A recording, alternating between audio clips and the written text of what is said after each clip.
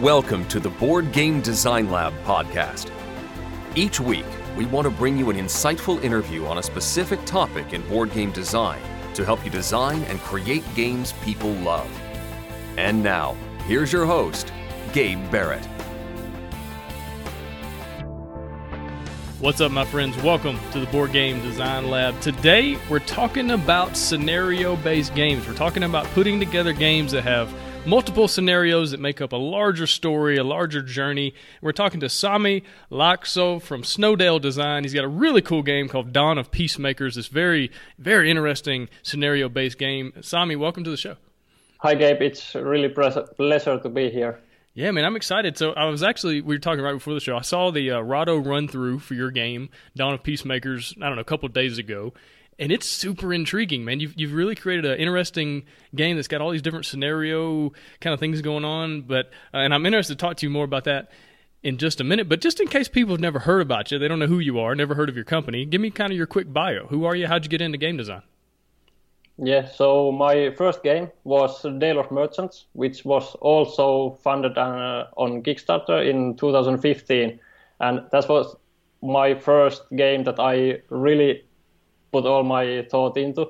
Before that, it was just kids games when I was really small and stuff like that. But Dale of Merchants was my first step into really hobby games. And after that, people really liked Dale of Merchants, so I obviously had to make more of that. So Dale of Merchants 2 came in 2016, and now I'm all about my next game, Dawn of Peacemakers. Yeah, what's really cool is all three of your games are set in the same world. And so you've kind of got this very interesting universe that you're creating. But where are you from? I'm from Finland, and right now I'm living in Pori, which is on the western coast. Yeah, and so what kind of games did you have growing up in Finland? Like, what were the games that you said, okay, this makes me want to design my own games? There's, of course, Monopoly, which I didn't play too much with my family, but we have very much games from Ravensburger, like Muuttuva Labyrinthi, which is in English, it's Transforming Labyrinth. I can't remember the name in English, but all kinds of games from Ravensburger, which I really like to play with my friends and family. Yeah, very cool. Now, tell me about the Finnish board game scene. What's it like over there as compared to the States or Germany or somewhere else? It's surprisingly really similar because almost all Finns can speak English. So pretty much all our hobby games are also in English. There are family games released in Finnish, but when you go anything about that, we really play all games in English. So we play just the same games that everyone else does. Gotcha. Very cool, man. All right, so let's get into the topic. Give me a good definition of a scenario-based game. Like, what is that exactly as far as, your opinion? Well, the biggest thing for me is that each scenario feels really different. So you can't say a game is a scenario-based, even if there are variable player powers or things like that makes each play session different, but the setup and everything should really be extremely varied, and maybe even the winning conditions different from each other from scenario to scenario. Yeah, and so tell me a little bit more about your game. So there's this bigger story, this bigger tale that you're telling through the gameplay, and like how many chapters or how many sections do you have, and like what do you call those? Do you call them chapters? I call them scenarios, okay. And I have 3 scenarios together form a chapter, and in the game there are 4 chapters in total, and those form the whole campaign. And each chapter has the scenarios happen time-wise pretty much next to each other, but there's a bit longer time period flavor-wise between each chapter. Yeah. Okay. And so, is it chronological, or do you have flashbacks, or how does how do your chapters play out time-wise? It's chronological, so each chapter will happen after the previous one, and there's timestamps that you can follow through the whole campaign to see how next they are to each other and how much time passes between each scenario. Yeah, but have you played around with other kinds of scenarios, as far as like having some scenarios that aren't really in the big story. They're just kind of separate or apart, almost like bonus rounds or bonus scenarios. Have you done any of that? The interesting thing is that when I first started working on my game, the scenarios were each standalone scenarios, and you could play any of them in any order you wish. But later I decided that I really want a story arc that goes from scenario to scenario, which form a bigger story than I could if the scenarios could be played in different orders. And I could also teach the player how to play the game as I know which order they are going to play each scenario. Yeah, that's a really good point. I want to come back to that in just a minute when we talk about the complexity of these games. But why in the world did you create a scenario-based game in the first place? I mean, the other, merchants game, Dale of Merchants, they were kind of more economic, where you're, resources and different things. And so, what made you want to create it's a war game, kind of, but you're not at war. You're the ones trying to bring peace, which is a super interesting concept. But what made you want to make a scenario-based game? Well, as you already told, the main premise is that there are two warring factions, two warring sides, and your objective is to make truce, to make peace between those, as you are the peacemaker. And it's really, everything is based on that premise, that theme of the game. And the thing is that no war is stopped in a single fight, even if the troops withdraw, and that really needed multiple games to really evolve the story from two sides warring against each other all the way to maybe hopefully bring peace between those. So it really needed multiple games in order to tell the story. Yeah, so where did the idea for this game come from? As far as like you had these races of these different animals that were merchants, and so like where did you get the idea to say, hey, let's have a war and let's figure out how to do this? Like, where did that idea come from? I really wanted to make something big and grandiose after my relatively small card game, and the first thing was that there's really many war games out there, and I don't want to make something that's out there already. How about turning that idea upside down? How about making a war game where the objective is actually stop the war, and everything just came from that idea. Yeah, so tell me a little bit more about the mechanics. Like, how does that work? Because in a normal game, a war game, you've got dice or you've got cards, and I do more damage than you, or I have more attack than your defense, and all these things. But you're doing a peace game, and so how does that work? How do I bring peace between these warring factions? Yeah, so as I had the idea that you bring peace between two sides, the first thing was that you can't really be ordering the sides by yourself if you want to bring peace between them, because that's not what the warring sides want to do. So I had to come up with mechanisms how those sides war against each other before I even could think how do you affect those warring sides. So I came up with artificial intelligent decks. So we call them order decks, and those will form orders for those armies, and all the units in those armies will be commanded by those orders, and they tell when they will attack, which way they will move, and things like that. Gotcha. So each army has a deck of its own, and you turn over that card, and it tells the game, basically says, this is what this side does, right? Yep, correct. And that was the first thing.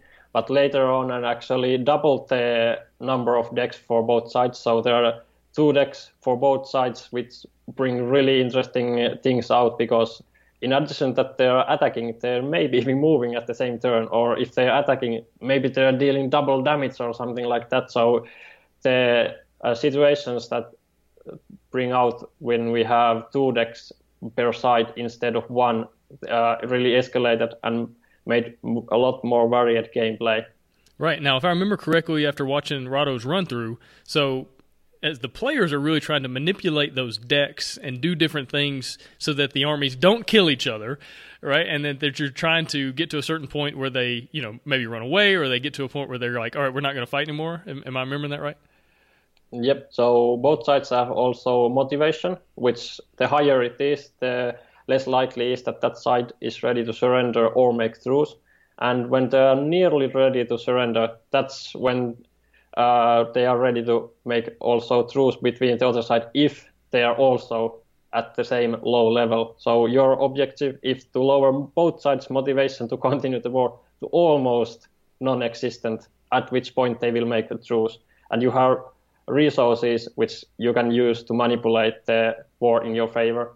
On one turn, you might be helping the Ocelots as they are losing, but if you help them too much, then you maybe jump to the other side and help the Macavs after that. And yeah, so you have to kind of balance out what you're doing and who you help and who you hurt and all that. It's very, very cool. Again, like you said, it's taking the war game and putting it on its head. But what were some of the main challenges you faced in trying to make this not only a board game, it's hard enough just to make a good board game, but you were trying to make a board game that was a scenario game, so it's got multiple pieces going on, multiple things to worry about. What were some of the biggest challenges? Yeah, the single most biggest challenge was to make the actual artificial intelligences war against each other such a way that they make interesting situations. Because if those sides warring against each other without any player interaction, it would be boring. Anything that you would do to those would pretty much also be boring. So they would have to be able to make surprises and to really keep players on their toes. So when I got that done, only after that part, I really jumped into thinking about how players interact with those sides and how they manipulate those decks and what resources I give them to do so. Yeah, now did you have a game first, or did you start with a story first, as far as like when you were really beginning the design process? The first thing was the idea for the theme of the game, so players making peace between two sides. And after that, I developed the game around the game engine, so to call, about how to handle that. And after that, I started developing the story, campaign, and scenarios. Yeah, and how did you decide 3 scenarios in a chapter? Like, was there a lot of trial and error, or how did you, figure that system out? Earlier, we had 10 total scenarios, and they were purely based mostly around mechanisms. But then when we started really thinking about how to tie these together story-wise, it naturally developed in a way that there are 3 in each chapter, and then there's a bigger break, which also gives us more freedom to start each chapter in a way that we really want to, and doesn't really matter how the previous maybe ended, and we can still start kind of fresh and tell the story in a way that makes sense for players. Yeah, now I remember my first scenario-based game was actually Mice and Mystics from way back when. And it would have this really, not super long, but, page or 2 pages of text and kind of the setup of what's happening and what happened in between chapters and all that. Is that what you did for Dawn of Peacemakers?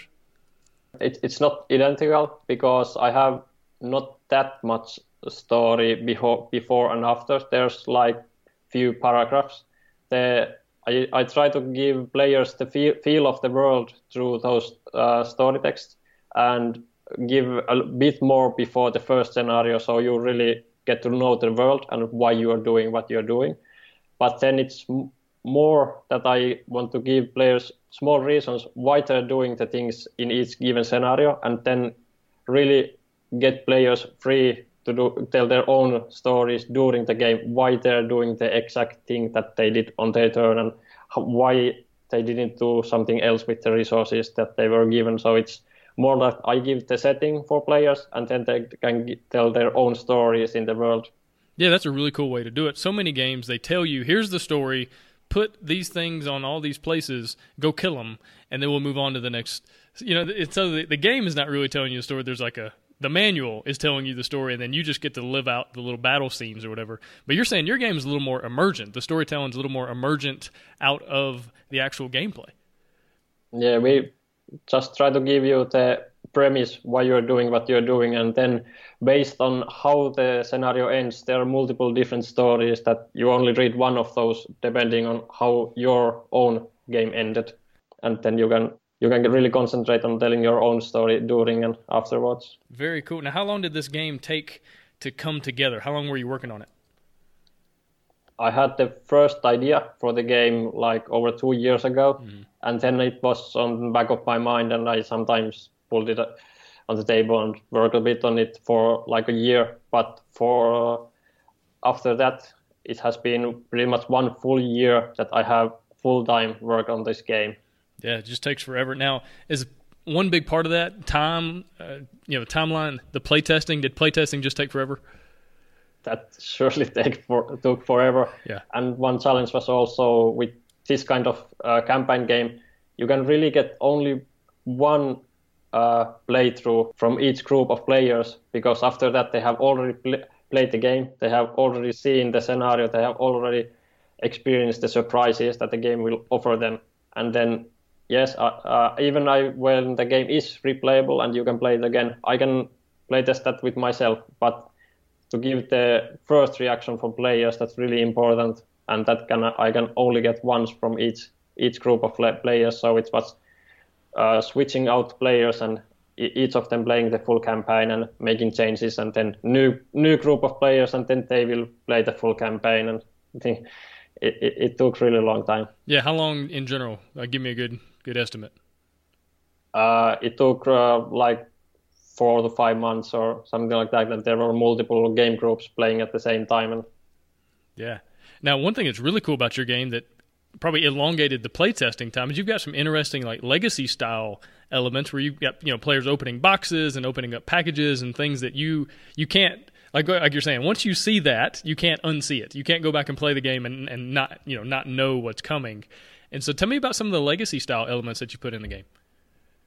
Yeah, so I really like legacy games myself, but there are certain parts from those that I'm not so keen on. For example, the destroying components and not being able to play an awesome game after you have finished the campaign, even if you want to play it more.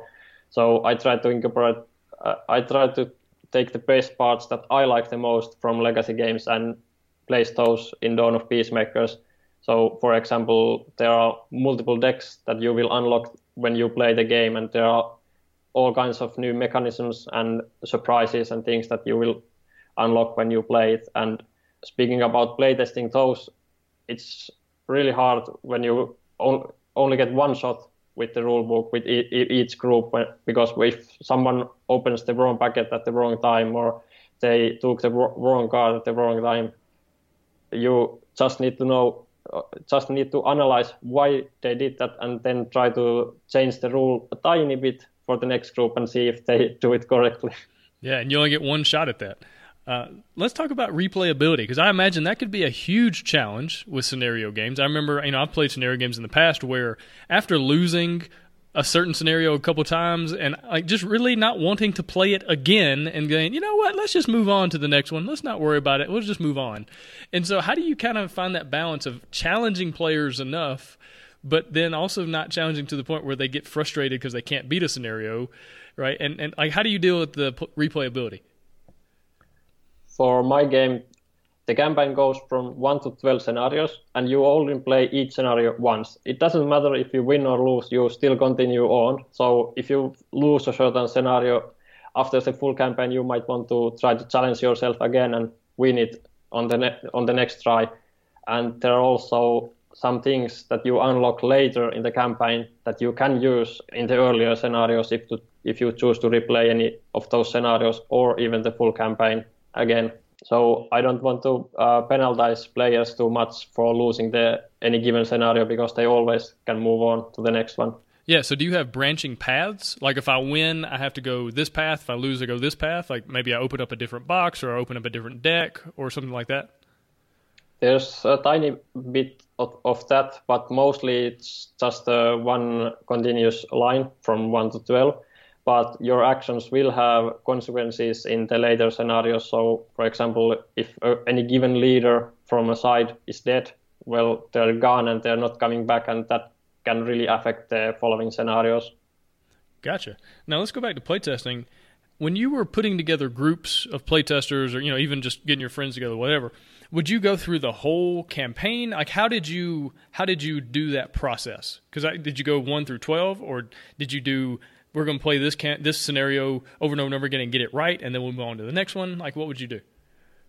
each group of players played the scenarios in order from 1 to 12, and I made always changes on those scenarios after they played, but the same group didn't play the same scenario again, because then they would get too good in the game for the next scenario, because they would get more practice than players would usually get when they play the campaign. So I really didn't want to use the same players too much on the same scenarios. After they have played the full campaign, then I'm free to play again scenarios with them if I want to. But the best feedback I get is from fresh players playing each scenario only once, because that's the case when players will buy the game and start playing it. They will play the most critical part is when they play the scenario for the first time. So did you have the full story and everything, pretty much done or pretty much prototyped and all that when you went into playtesting? Like, were players able to go 1 to 12 right off the bat, or did you have 1 to 3 at first and then added 4, 5, 6 later? Or how did that work? That's a funny question, because the first group of players, they played first scenario. Then before I invited them to play the next, I created the next scenario. After they played the second, I invited them after I created the third. So I created the scenarios as the first group was going, because I got better and better designing those scenarios. If I would have designed all of them at once before playtesting them, they wouldn't be as good as they are now. Yeah. Okay. Very cool, man. All right. So let's talk about setup, because this is another thing I imagine scenario-based games can struggle with, can be a big challenge. How do you kind of mitigate, the whole, all right, I want this game to be complex and I want, players to have lots of decisions and choices, but I also don't want the setup time for each scenario to take an hour. So how did you kind of find that balance of setup time doesn't take too long, but yet there's still really cool stuff going on? So one thing about setup that really, really helps the game is if the insert is any good. So you can have designated spots for each deck and each style and stuff like that, so you can really pull out the thing that you're looking for faster. And another thing is that each scenario, the setup is on a single page, single spread of the rulebook, and you can lay it down on the table, and then you can share jobs with players. One, for example, building the AI decks, the order decks, and one player, for example, building the terrain on the game board. So you can divide tasks really easily that way. Yeah, very cool. Do you have any other advice as far as graphic design or the rule book or anything like that to help setup go faster? You really need to do a draft for the setup, and see players using that draft to build the setup. And then if they struggle with any part, you try to make that better and try again. If they still struggle, try making it even better and try a different approach. For example, there were like 5 to 10 different versions for me for a graph how the players should build those order decks, and only the final version is pretty much perfect. Players understand it fast, and they can build the decks fast when they start the game, and they can refer to those during game fast. I didn't have all of those before I really came up with the thing that worked for my game. Yeah, I can see how this is a great time where in playtesting, don't do it yourself. Like, make sure the players are doing the setup. Give them what you hope to be, what's going to be in the rule book, and say, hey, I'm not going to tell you anything. You have to figure this out. And then just take notes on what they screw up and what they get right. And then I think, because a lot of times as designers, we want to set the game up because we want to do it as fast as possible, and get it all out there because we want to get into the playing. But when these kind of games, you can't do that because you're not going to be able to do that when somebody gets the game home. And so you really, because these scenarios have to be set up correctly, because if they're not, the game's not going to play right. And so that's super important. Did you find yourself ever having to go like, oh, don't do that, like, quit screwing it up, when the players are setting up the game wrong? Yeah, this was also done in steps. So the first play group was that when they came to playtest, I had already set up the game for them, because I would make radical changes after they play. So I didn't really want to make the setup changes multiple times afterwards. But for the later playing groups, they would set up the game by themselves. And after they had set up the game fully, then I check if it's correct, and if it was. If there were any mistakes, then I would simply correct those mistakes and write down what those were and try to make it better for the next group. Because if they make a mistake in the setup and I don't correct it, then the game that they play afterwards, I can't count it too much on that, because there were maybe different wrong cards in World Deck, or some card was missing out, or there were too many cards, or unit was on the wrong place. So the feedback that I would get from the gameplay that they were playing would be also incorrect. Yeah, you really kind of need two phases of the playtesting session. You need the setup phase, and then if they don't do that right, once you go into the actual testing phase, you as the designer need to set it up correctly. That way you get the right data that you're looking for. Yeah. It's very interesting. Now, what were some of the games that you looked at as far as like inspiration? Did you look at Descent or Mice and Mystics, like some of these other scenario-based games? Any of those that you were playing or really taking ideas from? One game that I was playing was Star Wars Imperial Assault, and that had also scenarios on it. So I looked at how they made it and what things I didn't like in that one, and what I could make better in my game. And after I had the game engine and most of the scenarios done, but still honing down the graphic design, I also got Mechs vs. Minions, which is similar on some parts. And I also looked at how that game does the setup and how I can maybe learn from that game. Yeah, so what were some of the things that you learned from? What are some of the ideas that you were like, oh, I really like this, and borrowed? One of the biggest single ideas was index booklet.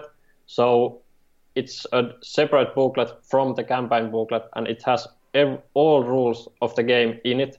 So if there are, for example, some keyword that you can't quite remember what it does, you don't need to try to remember, was it introduced in scenario 2 or 3 or maybe 4. You can just look at the index and see it, it's on page 14, and then you can read it there, and you can keep the campaign booklet open on the spread that has your current scenario. You can have that open on the table all the time. You never need to flip through that campaign booklet to try and look up a rule.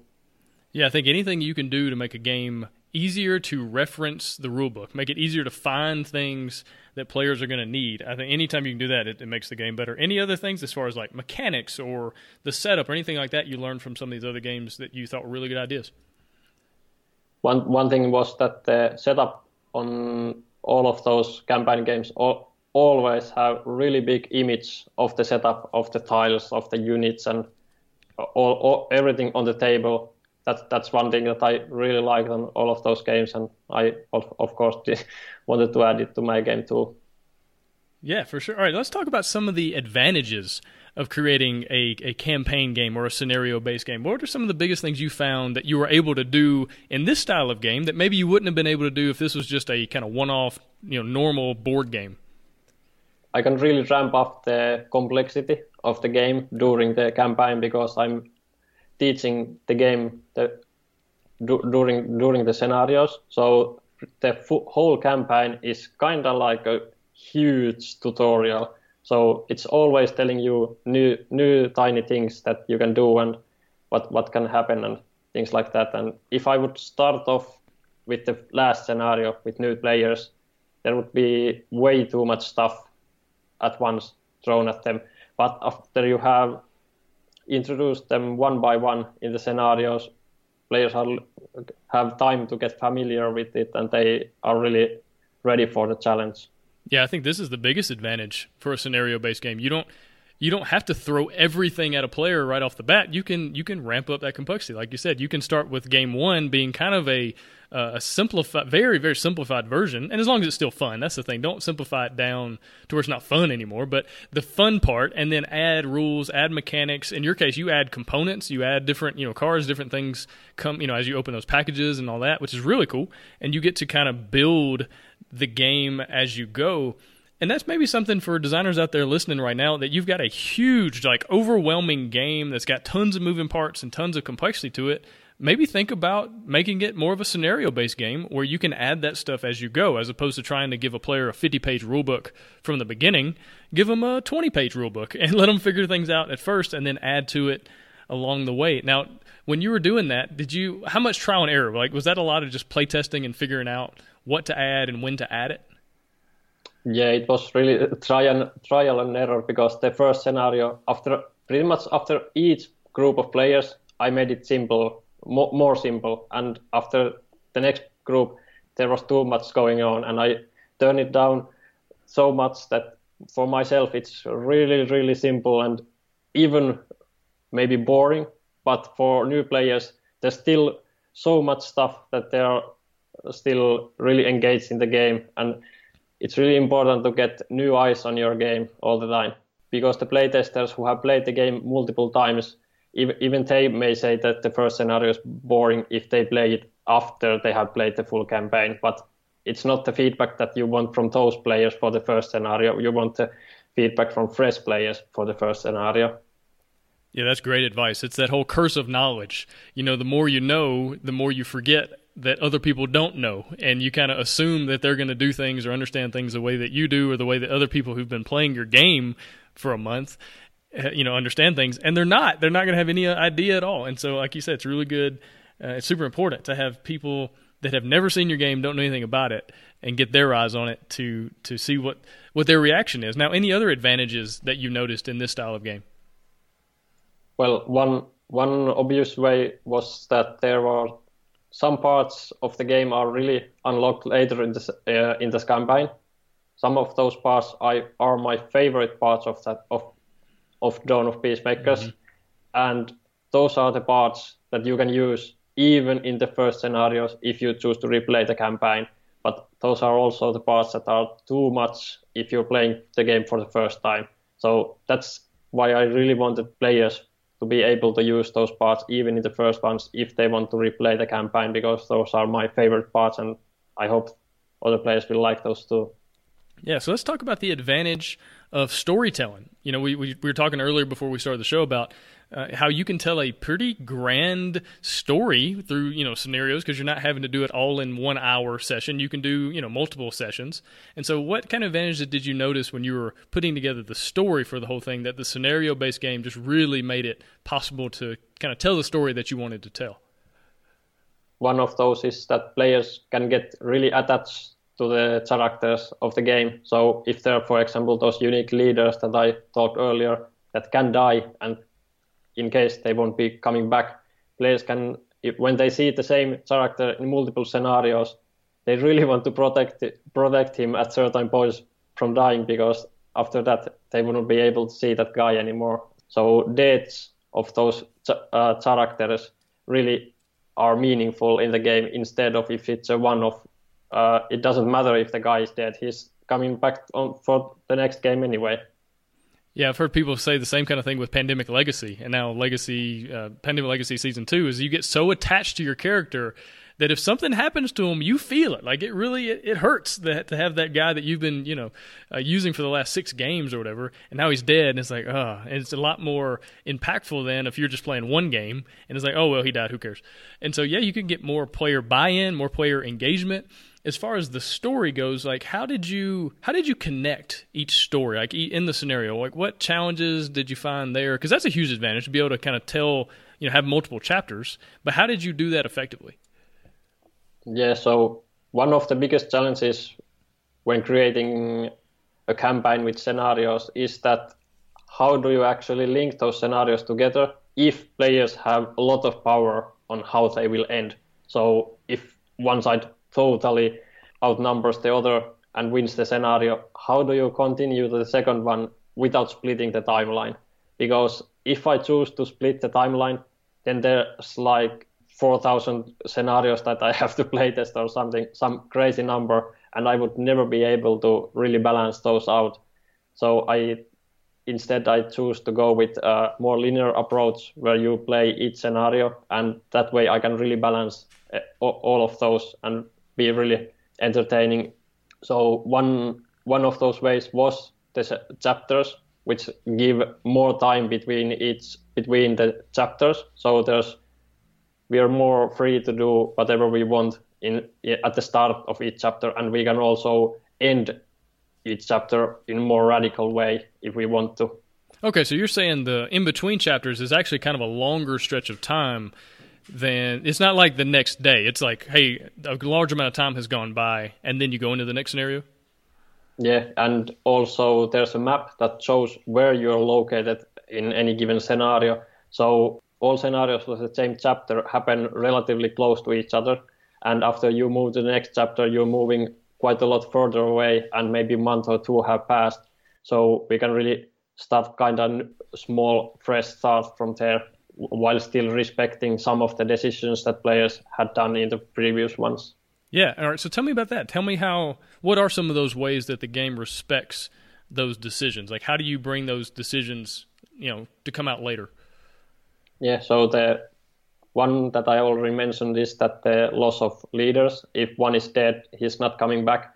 And we leverage that in different ways.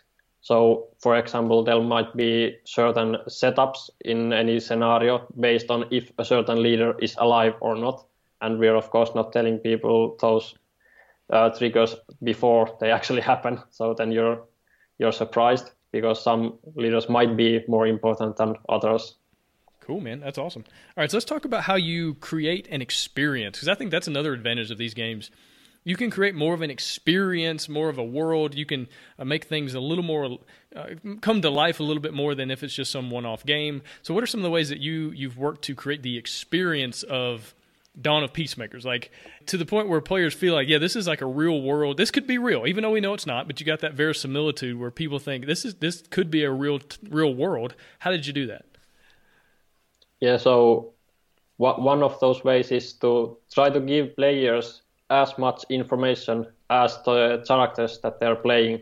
So, for example, the characters are on the battlefield because of a certain person who had sent them letters, and players will actually be able to read those letters before they start the game. So they are pretty much on the same line as the characters themselves in the game. So you can really immerse yourself and even role play if you're that kind of player.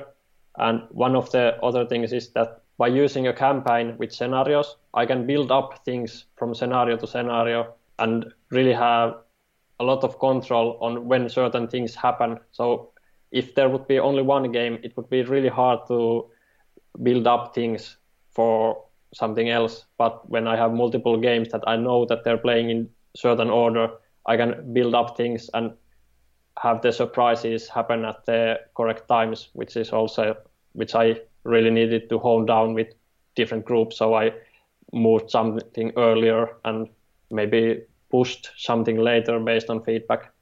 Right. Now, any other advantages that you noticed with creating this type of game? One obvious one, of course, is the world, that you can give so much more information if you're playing multiple games in a campaign, because if there's only one game, there's quite a limited amount of stuff that you can tell players before they get bored. But when there's a campaign, you can tell small bits here and there that will make the world more rich, and players will have easier time immersing themselves in it. Right, very cool. All right, Simon, what advice would you give somebody who right now they're thinking about creating a campaign, scenario-based game, or they're wanting to, or maybe they never thought about it until today, and they're like, oh, maybe I could do that. What advice would you give to those people? Well, the biggest advice is that you really need multiple groups of players to test the game out if you're ready for the challenge. But it's also really satisfying when you have same groups of players completing the campaign, and then you can imagine how players would act in the same way when they play it. And the advice I would give is that you should really think about the pacing that you're revealing stuff, both thematically and by mechanisms. So you really need to think about the pacing when you introduce stuff, and how long do you wait until you introduce the next thing, and hone that down by playing with multiple groups of players. Yeah, so do you have any advice on that more specifically as far as the pacing? Anything you found, or maybe you thought, hey, I really want to add this next mechanism next game, but you had to wait a little while for the players to really be comfortable with it, something like that? When you think that players are ready for new mechanisms, push it back by one game. Because whatever you think is good, you have played the game so much that it's probably better to wait one more game. Right, and again, we're back into the playtesting and how important that is, and especially, like you said, playtesting with new groups and people that have never seen the game or played the game before. Awesome. Sami, really appreciate you coming on the show. We're about to head over into a bonus round where Sami's going to talk about advice for making family-friendly art. Sami does all the art for his games, and they look really good. And so he knows what he's talking about there, and all the games have this really interesting style that's very family-friendly, but it's not a simple game. It's not a kid's game, but it still appeals to families. But real quick, Dawn of Peacemakers is still on Kickstarter right now. Do you want to say anything about that and maybe kind of give a little last minute pitch to people? Yep. So the game launched on Kickstarter a few weeks ago, and if you want to learn more, you can. Should I say the link or? And I think if you just look for Dawn of Peacemakers on Kickstarter, the search it'll come up. Yeah. So if you search Kickstarter for Dawn of Peacemakers, you can find a lot of more information, playthroughs, previews, videos, images of the miniatures, and everything like that.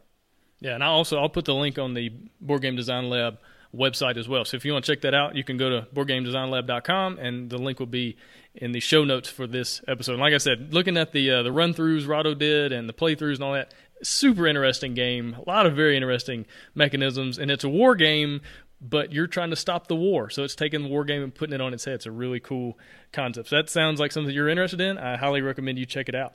All right, so Sami, really appreciate you coming on the show. Good luck with everything you got going on right now. Yep, thanks for having me. Thanks for listening. Find all sorts of game design resources, bonus material, and chances to win free games at BoardGameDesignLab.com. And until next time, keep designing, keep playtesting, and keep creating great games. Did I mention keep playtesting?